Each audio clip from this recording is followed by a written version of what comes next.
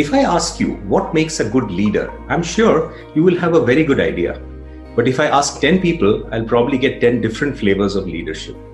So it'll be good to have some concrete data-based evidence of what really are those qualities that lead to a successful career.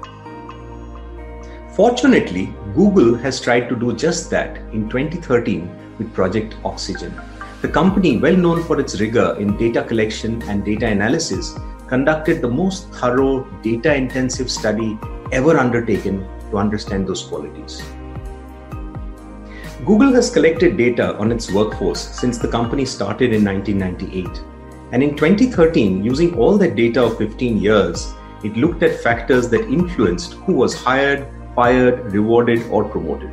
Starting with a handful of people in the early days as a startup, to more than 60,000 employees in 2013, it was a lot of data to process.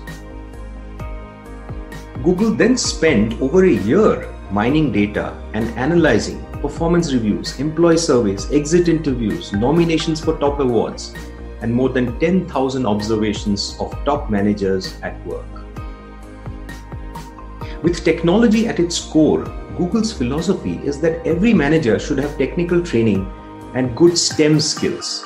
Because of this, it was assumed that technical know-how would be a top quality of successful managers. But Project Oxygen results took management by surprise. Of the 8 factors identified that make a good manager, having a clear vision and strategy came in second last at number 7, and having STEM skills came in last at number 8. The top ones were primarily around soft skills and emotional intelligence.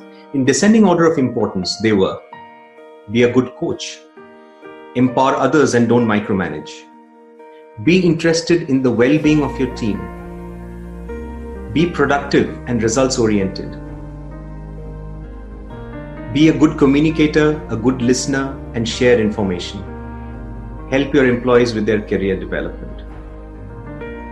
So, if your role involves responsibility for managing people and their development, the question becomes, how much of your time are you devoting to coaching and empowering others, keeping their well-being in mind? Hi, this is Suman. Thanks for watching. I would love to hear your comments and questions, and don't forget to subscribe by clicking on the link below. Till next time, let us remember that leadership is an action, not a position. See you in the next one.